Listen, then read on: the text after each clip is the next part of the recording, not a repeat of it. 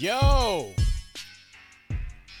Welcome into the House of L podcast. I am Lawrence Holmes. I'm the L of the House of L podcast, and I'm so happy that you have made time today. Another midweek episode we are doing, and I'm liking these so far.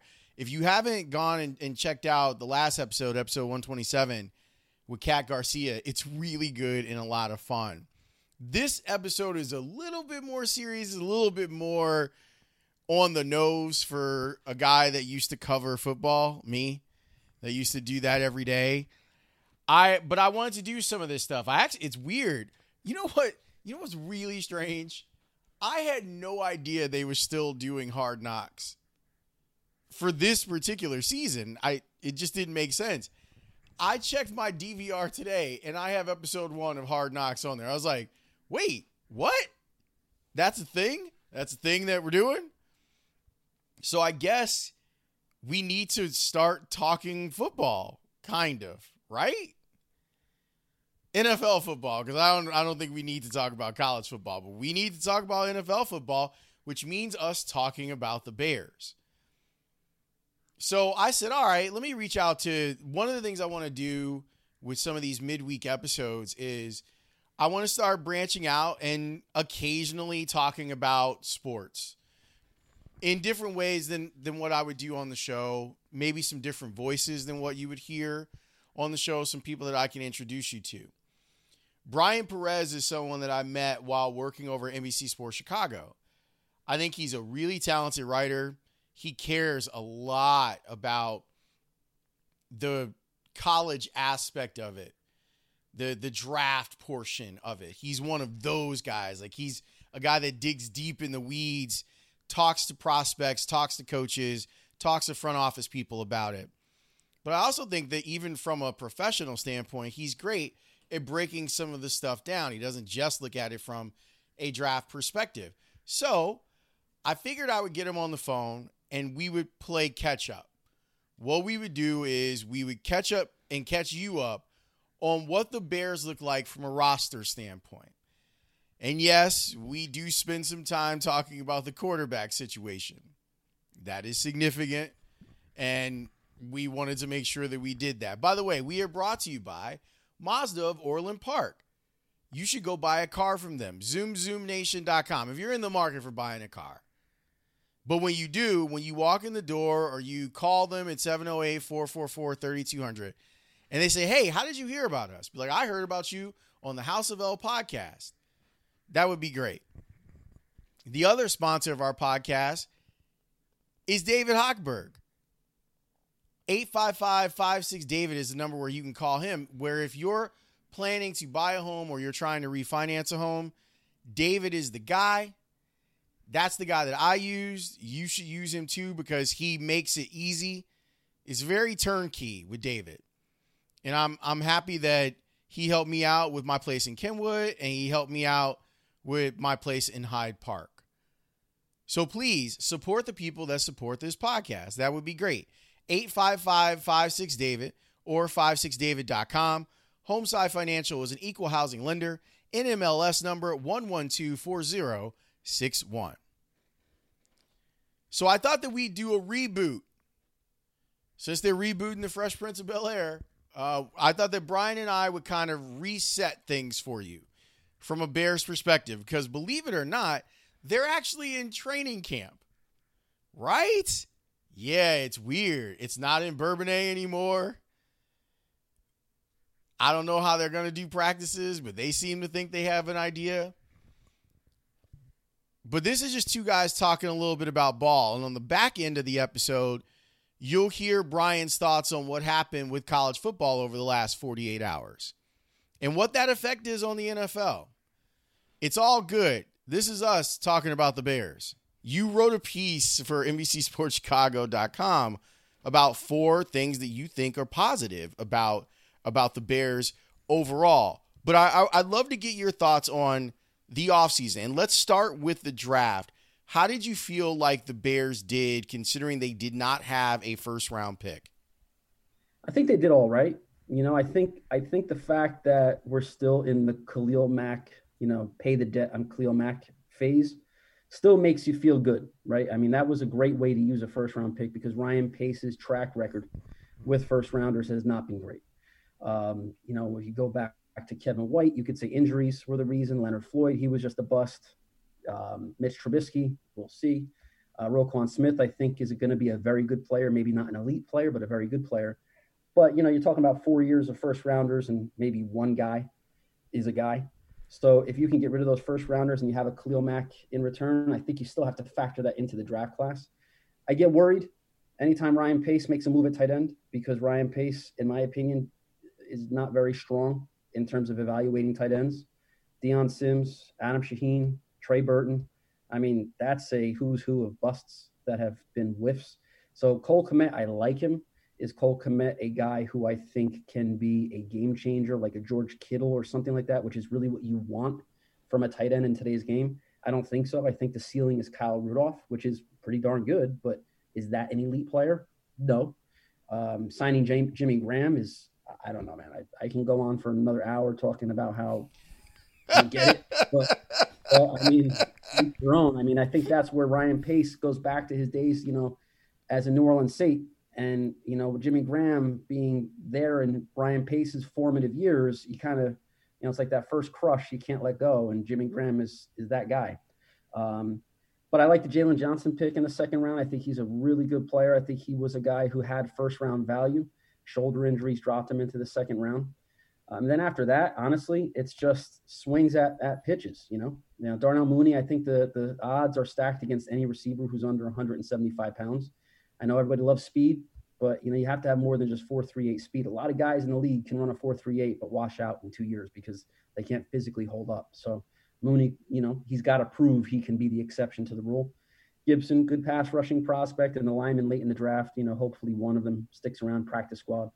But it's going to come down to the second round guys, Kmet and Johnson, to see what they end up being. Now let's talk about free agency. Where do you think the Bears helped themselves, and where could they have done more? I mean, we'll start at quarterback because that's kind of where the conversation always starts with the Bears, right? Nick Foles was a very boring acquisition, but I don't think boring is necessarily bad for this team right now. I think the Bears have the kind of roster that reminds me of the Ravens from the past when they were able to make Super Bowl runs with a Trent Dilfer and a Joe Flacco, quarterbacks who nobody would confuse them for Pro Bowlers, but they were good enough to complement a really good defense, basically historic defense with the first Ravens Super Bowl team.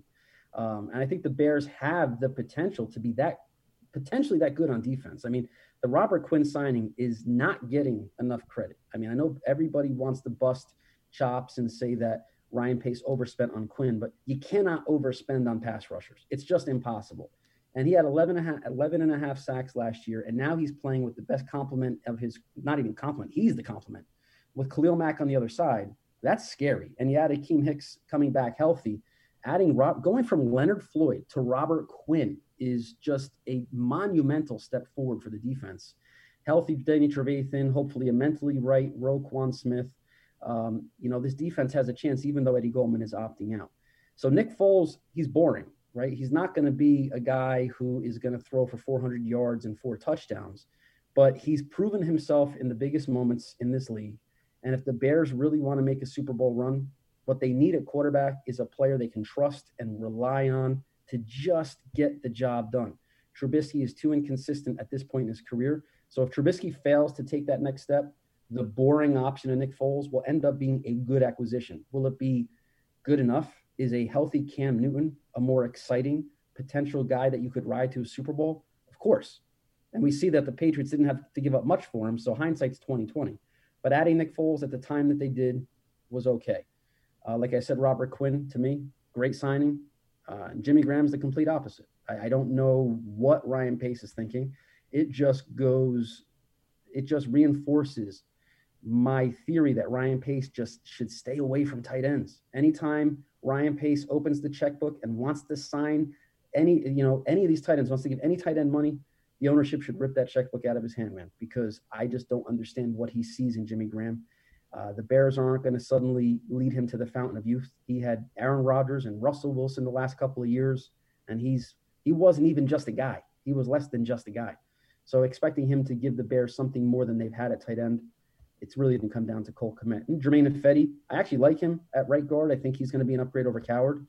But again, a lot of these signings or moves by Pace, whether it's draft or free agency, have been like corrections for his past mistakes. And I think that's what Bears fans have to kind of focus on here, is that you don't need Nick Foles if you got the draft pick right with Mitch Trubisky. You don't need Cole Kmet and Jimmy Graham if you got it right with Adam Shaheen or Trey Burton or Deion Simmons. You don't need Robert Quinn if you got it right with Leonard Floyd. So all the moves this year, which Bears fans want to get excited about, they should get excited about. These are good players on paper, but they're also second moves at the same position because Ryan Pace screwed it up the first time around. That's why teams don't move forward, don't make deep playoff runs. If you don't get it right the first time, GMs rarely get second and third opportunities to get it right like Pace has had. Is there any chance that you can see, you brought up Mitch taking that next step. Is there any chance that you could see him taking that next step? So I have to be careful how I answer this. If I don't want my Twitter feed to blow up, or I should say implode and burn to the ground, I should probably say, yes, I see him taking that next step. But if I want to be honest with you, Lawrence, I don't see it, man.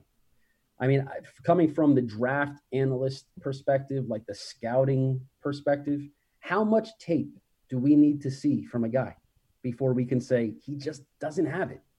I mean, we're going into his fourth season. He started 12 games or so his rookie year, and he started a bunch of games the last 2 years. He's got a lot of NFL throws on tape. I mean, they didn't pick up his fifth-year option for a reason. If they saw enough tape, too. They didn't trade for Nick Foles. They didn't give up a fourth-round pick for Nick Foles because they believe Mitch Trubisky can turn the corner. You don't do those things. And fans who want to believe he can turn the corner, I love them. It's the diehard Bears fan. Bears fans treat the team like family treats family. Only we can criticize the players, right? Anybody else tries to criticize them, you're going to have a problem. If you go on Bears Twitter, you'll see what I mean. So when it comes to Trubisky, I think Bears fans should have an open and honest dialogue amongst each other about, let's be honest here. I mean, the guy's going into year 4. What players in their 4th or 5th years in the league at quarterback suddenly become franchise quarterbacks? It's very, very rare. Maybe people can list a few exceptions, but Mitch Trubisky just doesn't have the fundamental traits like accuracy, consistent thrower of the football. And the most basic requirement to be a franchise quarterback is hit the target consistently. He can't do it. I mean, I was at the Eagles game this year, and I was watching him in warm-ups, Lawrence, and he was overthrowing the ball boy. I mean, it was bad, right? So I was saying to myself, I just don't know, if this guy is ever going to be able to do it. And every summer, we get the Trubisky hope, right? He looks great this year, physical condition. Last year, remember, he wasn't the student. He was the teacher of the offense. 202. It was 202. He was teaching the guys the language in the locker room. But when the bullets started flying for real, it looked like Mitch Trubisky was the only guy who didn't know what he was doing, right? So I don't know. I like the fact that the quarterback competition is going to be fair and balanced, and they're going to grade every throw in practice. What did John DeFilippo say? Accuracy. I think it's breadcrumbs coming from the coaching staff, and Bears fans have to pay attention to this. He's essentially telling you why Mitch Trubisky is going to lose the job. Because if they are focusing on accuracy, and he said not just the completions, but the accuracy of the football, the accuracy of the throws. And if you want to look at Mitch Trubisky's tape from last year, the worst part of his game was accuracy. So those are little breadcrumbs Bears fans have to pay attention to. If that's going to be a key variable in who wins the competition, and if you're a betting man, bet heavy on Foles. Is there anything that you think that we're going to be able to find out in a training camp like the one that we're going to have? Considering there's not going to be any games, they're probably going to have to ramp up doing inter-squad scrimmages to figure some of this stuff out. But is there anything there that you want to know that you think that we'll find out before they actually play a game? See, I don't think we will. And this is another reason why I think the odds are stacked against Trubisky winning the job outright. Because this year, especially in a quarterback competition, the coaches have to go and review tape from last season too, or tape from the last 3 seasons, 17, 18, 19. And if you're doing that, Nick Foles has a miraculous run in 17 where he won the Super Bowl. In 2018, he came into Chicago and beat the Bears in a playoff game and looked again like an MVP.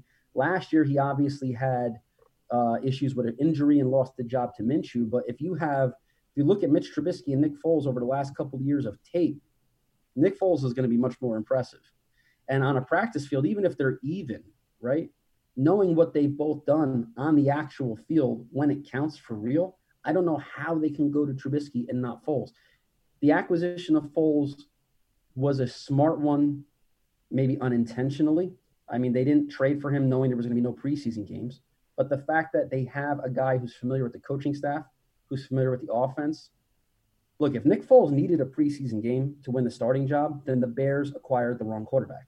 I mean, if you got a guy who you think needs to prove to you in one quarter of a summer scrimmage that he should be your starter, you got the wrong guy.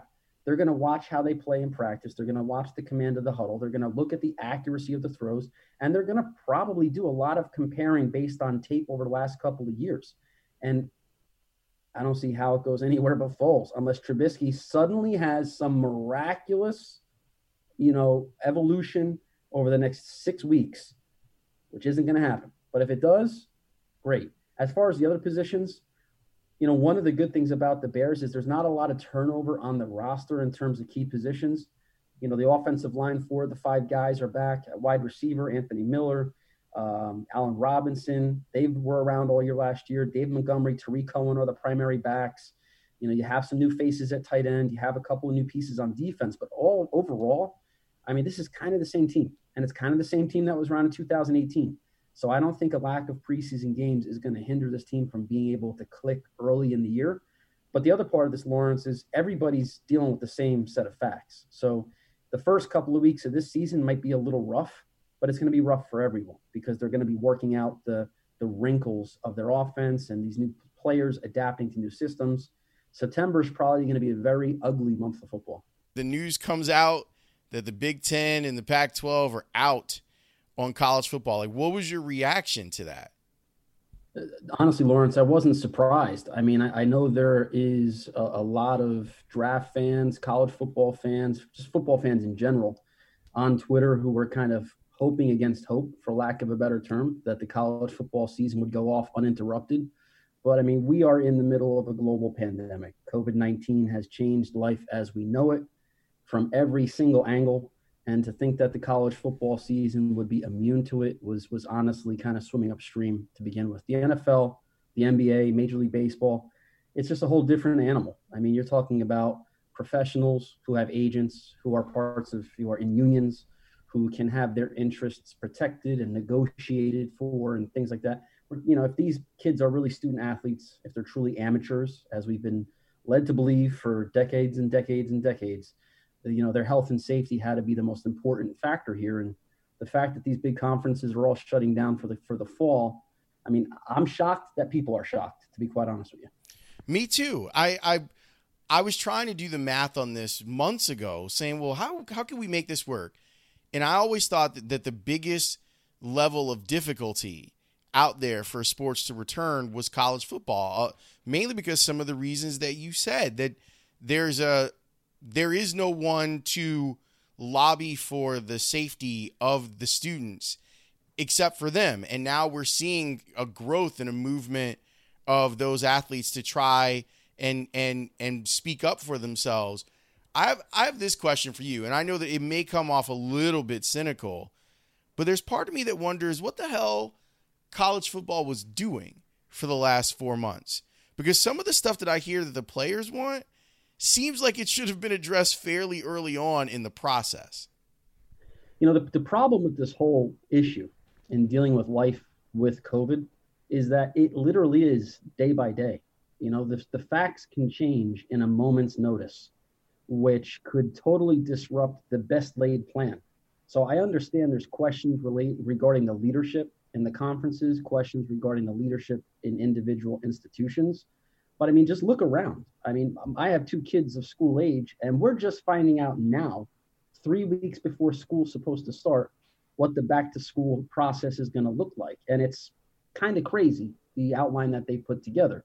So it's like on every level of life right now, you really don't know, the people who are in charge have never dealt with this before. You have superintendents of local schools, you have athletic directors in colleges who are totally ill-equipped and unqualified to make decisions that are essentially meant to protect kids' health and safety outside of sports. It has nothing to do with sports. This has to do with a global pandemic, and the people who are charged with making the decisions that's in their best interest for these athletes are not qualified to be doing that. So to be surprised that these conferences are basically look like it's like the wild, wild west, a circus where all these clowns are juggling and trying to figure something out. It's what should have been expected. The easiest thing to do, Lawrence, would have been to say, look, this is something nobody who is alive today has ever experienced and hopefully will ever experience again. We all just have to kind of understand we're shutting it down to protect everybody's health and safety. That decision could have been made a month or 2 months ago. That would have had a lot of backlash because your diehard college fans, your diehard football fans would have said, oh, it's too early. They're pulling the trigger too early. Now they're making the decision a few weeks out of, away from kickoff. Why'd they wait so long? There's no way that they could have gotten it right. In my opinion, you have a lot of 18 to 22-year-old kids who we could say today, Lawrence, in my opinion, are safer than they would have been had they played the game. And I know there's a lot of these talking points where if they're on campus and they're in the structure of the football program and the coaching staff is controlling kind of where these kids go and what they do because of how structured the college football player's day is, that somehow that protects them from getting the virus. Again, to me, that's all nonsense. It's just ridiculous. It's just, talking points to fit a narrative that's pro football season, in favor, I should say, so there's no confusion, in favor of football season. The bottom line is, as long as these decisions are made to keep these kids healthy and safe, you gotta applaud them, support them, and hope for the best, and that we all get a vaccine and we're out of this reality come the springtime.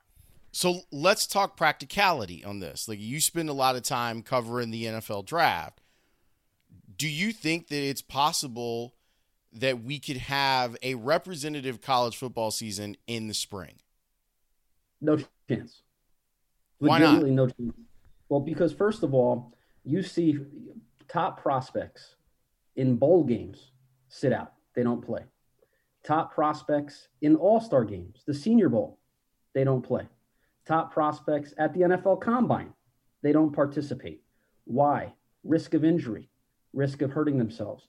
If you're going to tell me that a guy like Trevor Lawrence is suddenly going to be motivated to play a football season in April, May, and June, but the same Trevor Lawrence might not have run at a combine in February or participate. He's not eligible for the Senior Bowl, but let's just say he was a senior, would not participate at the Senior Bowl because of fear of injury or he wants to improve his draft stock. Those guys, the mentality doesn't change.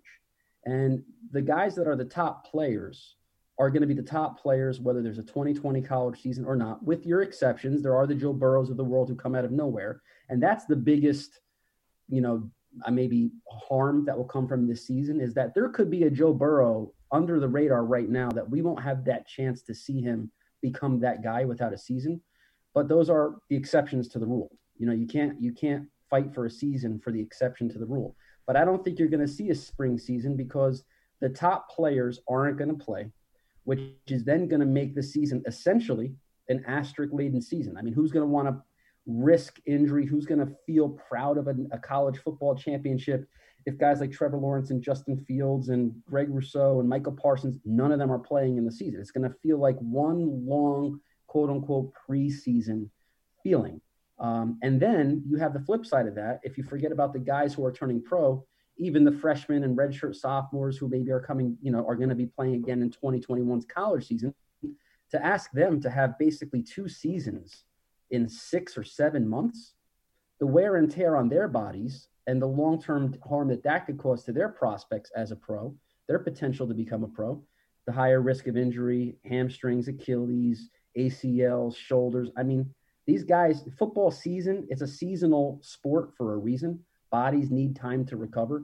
You're not going to be able to go spring and then right away into the fall again just a few months later. It's just not going to happen. I mean, I think all that's doing, Lawrence, is it's throwing red meat to the dogs right now to keep them happy and full. Say, oh, don't worry, we'll see it in the spring. It's just the proverbial kicking the can down the road and deal with it later. Well, let me ask you then about what about some of the smaller conferences where a player is on the bubble, where it's a player that probably has a chance to get drafted in the 6th or 7th round, like an Ivy League guy or a MAC guy. Is there any benefit to them perhaps having the spotlight to themselves? Like, let's say that the Ivy says, all right, everything is in a better place right now. We're going to have our season. And the MAC says, we're going to go out and we're going to play some of these games against the Mountain West or whomever. Is there a chance there for some of the smaller schools to generate revenue for themselves and create a window into getting their players to the pros? I mean, it definitely is. I mean, look, every college player, the old adage is for a lot of these guys, going to college and playing college football is one big business trip. It's the goal is to get to the NFL. And if you have a chance to market yourself in a way that's unique because of this pandemic, a kid that is in a smaller school or Ivy League could say, hey, look, I got the Saturday spotlight on me because the SEC isn't playing. The bigger Pac-12 isn't playing. Suddenly the only game in town is an Ivy League game and ESPN is showcasing it. And, I was an under the radar, talked about street free agent type guy before. I have a big game on ESPN. Maybe I'll get invited to the Senior Bowl or the Combine. I mean, these are the other things, Lawrence. I mean, we're talking about a spring league, right? The spring league in the calendar technically would be after the Combine and the Senior Bowl in the traditional year. So what does this all mean? I mean, you can't have a draft later than June, which means if you have a spring league, when does that end? Is there enough time to have a Combine and Senior Bowl after that?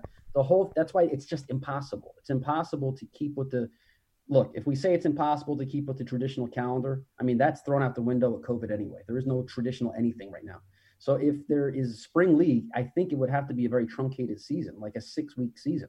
Otherwise, it just doesn't fit. There's no way. It's a square peg, round hole philosophy right now for these guys. Do you think that the NFL, there's any chance that the NFL might be flexible? And here's why I asked the question.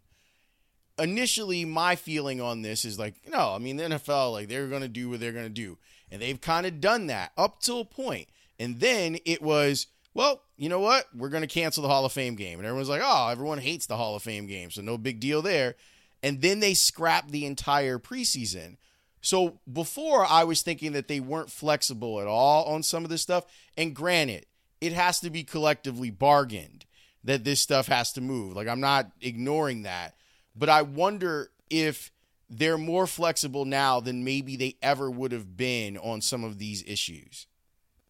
It depends because when you talk about moving the draft around or moving free agency around, you're also dealing with a group of players who view those kinds of calendar changes as a threat to their livelihood.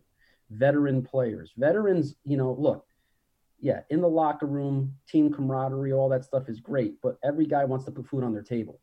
And if they think that the NFL moving the draft back will help their team eventually find their replacement, you're going to have a lot of pushback from some of the veterans who might be in the back half of their career. And that's why some of these issues that seem like they're logical, hey, look, move the draft back to late June, give these kids a chance to showcase themselves at a combine-like setting, in a Senior Bowl type setting.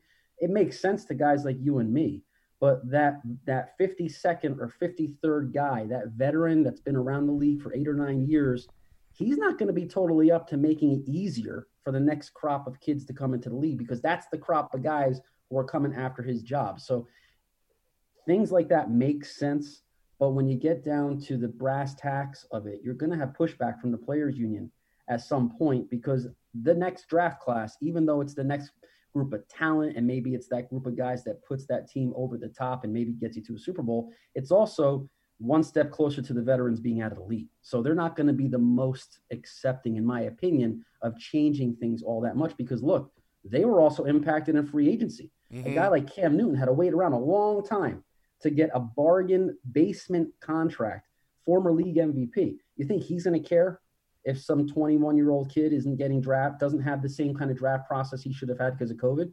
Cam Newton didn't get to go to teams and work out and show he's healthy and get that multi-year mega deal that he might have gotten if there wasn't COVID. So you're going to have a lot of pushback from veterans, in my opinion. You do a lot of great work when it comes to covering everything that leads up to the NFL draft. What's your favorite part of that? Is it talking to people? Is it watching tape? Is it, finding that diamond in the rough prospect? Like, what do you dig on when it comes to this type of stuff? Yeah, it's definitely the tape, man. It's definitely watching the film and just having that moment where you kind of like, you get that feeling in the back of your neck where you say, this is a dude, this is a guy. And it might be a guy that nobody really is talking about on draft Twitter. That's one of the best places to have NFL draft conversations, Twitter. It's, maybe the golden era of draft Twitter is behind us, but it's still a great place to go to talk draft. But you start getting this, feeling for the draft class, the general draft narrative, and then you might find that guy who jumps off the tape. Like, for example, this year's draft, I love Antonio Gibson, the running back / wide receiver / do-it-all guy that the Redskins drafted in the 3rd round. And now you see the unfortunate, issues that happen with Darius Geis, and he's out of the league. I might have the Washington football team. Let me correct myself. That the Antonio, drafted Gibson in the 3rd round, and to me, that guy is like, he's going to be a dude. Like, he's going to be a stud in the league. And now when you see Darius Geis is out of the league, that's one less roadblock for him getting into the lineup. The funnest part, Lawrence, is when you see a guy in February or March, and then you come all the way around in October, and maybe he gets that chance, and everything you thought you saw in February and March on college tape, late on a Wednesday night, it's 1 o'clock in the morning, and you're watching that 5th game, and you're just out of your mind, putting yourself through this process, and then they rip off that 120-yard game in the league. It just validates, all the effort and time you put into it. So, the whole process is great. I've been to the Senior Bowl. I've been to the Combine. And, seeing guys, I got a chance down at the Senior Bowl this year to talk to some of the tight end prospects because, the Bears were in the tight end market. And just being able to look these guys in the eyes and get a vibe, get a feeling for, this is a guy I think is going to make it because he just carries himself in that way. Or the opposite's also true. Like, oh, God, this guy is not the dude I thought he was, So the psychology behind it is awesome as well. A big, big thanks to Brian for being available to talk with me. And if you want to follow him, he's a great follow on Twitter. At Brian, Bryan Perez, Perez NFL. At Brian Perez NFL is where you can follow him. So I thank him for coming on. And it's so funny. No one associated with covering the Bears wants to talk about Jimmy Graham. I think I have a theory on this. And my theory is that we all have so much respect for Jimmy Graham's career up until about 3 years ago that we don't just want to besmirch the man. I mean, the guy was part of that evolution of tight ends in the NFL. But I think Brian is so spot on when he's talking about the fixation that Ryan Pace has with players that were in New Orleans when he was in New Orleans, whether it's Chase Daniel or Jimmy Graham. I think it's fair to wonder. I'm sure that if you brought this up to Ryan Pace, he'd be so mad. But it's fair to wonder if that's what's actually going on here. I don't know what to think of the entire NFL season. I just don't. I don't know what to think of who's good and who's not and who's going to be ready. And if they're even... There's part of me that feels like the NFL is going to power through starting things off. I'm not convinced that they are going to finish this season. I would bet money that they aren't going to finish the season on time with a Super Bowl. Was it February 7th in Tampa? I would bet money against that if I were betting. I'm not even sure they make it through week 4. And the hope is that everyone understands how serious it is, but you just know on the Bears team alone, I'm not naming any names, but we all saw the stuff on Twitter. There are already people. They're out on boats and whatnot, doing things. You mean to tell me that there's going to be enough discipline that everyone, all 2,000 of these guys are going to be on board? I hope to God it's true. I hope that the faith that the coaches have in these guys is worth it. But human nature tells me that there's going to be some people that are not going to be on top of this thing, and that's not good. So I'm not sure what to think of any of this. I'm not sure what to think about the entire exercise that we are about to go over. I'm excited now to actually go watch Hard Knocks because maybe it'll give me a better understanding of how this is going to work. But I have serious doubts. You know who I don't have any doubts about, though? David Hochberg. Why? Because he helped get me my place here in Hyde Park. He helped refinance my place in Kenwood. Because it's underwater. Not literally, but figuratively. I don't know if I'll ever recoup that back, but he helped me refinance it so it was easier for me to rent. And I thank him for that. You should hit him up. 855-56-DAVID. If you're looking to buy a home or refinance a home, that would be the way to do it. 56david.com if you're someone that would rather let your fingers do the walking onto the internet. And here's what you need to know. Homeside Financial, it's an equal housing lender. NMLS number 1124061. These pods are also brought to you by Mazda of Orland Park. I'm so happy that they jumped on board. ZoomZoomNation.com. I'm trying to keep the pod as local as possible. Granted, I do want to expand, so there might have to be some national brands that come in here, but I like dealing with the people that I've actually dealt with before. Like the folks at Mazda of Orland Park and David Hochberg. So that'll wrap up this episode. How you liking these midweeks? Hit me up. houseoflpodcast@gmail.com if you would like to give a thought on future guests. I already got Saturday's episode ready to go. I already know who the guest is. We've already finished the interview. But I got some other great ones that are coming up soon. And I thank you for your support of these midweek episodes, these shorties. Hope you got something out of it. Thank you so much for your support. We went over 500,000 unique downloads this week. I can't believe it. 2 years in, and we did that. So now we're going for 1 million. Do I get like a golden microphone or platinum microphone if I get to 1 million? That would be dope. Maybe I'll buy one for myself and wear it around my neck. I'll be the flyest podcaster ever. Take that, Joe Budden. See you next time. Peace.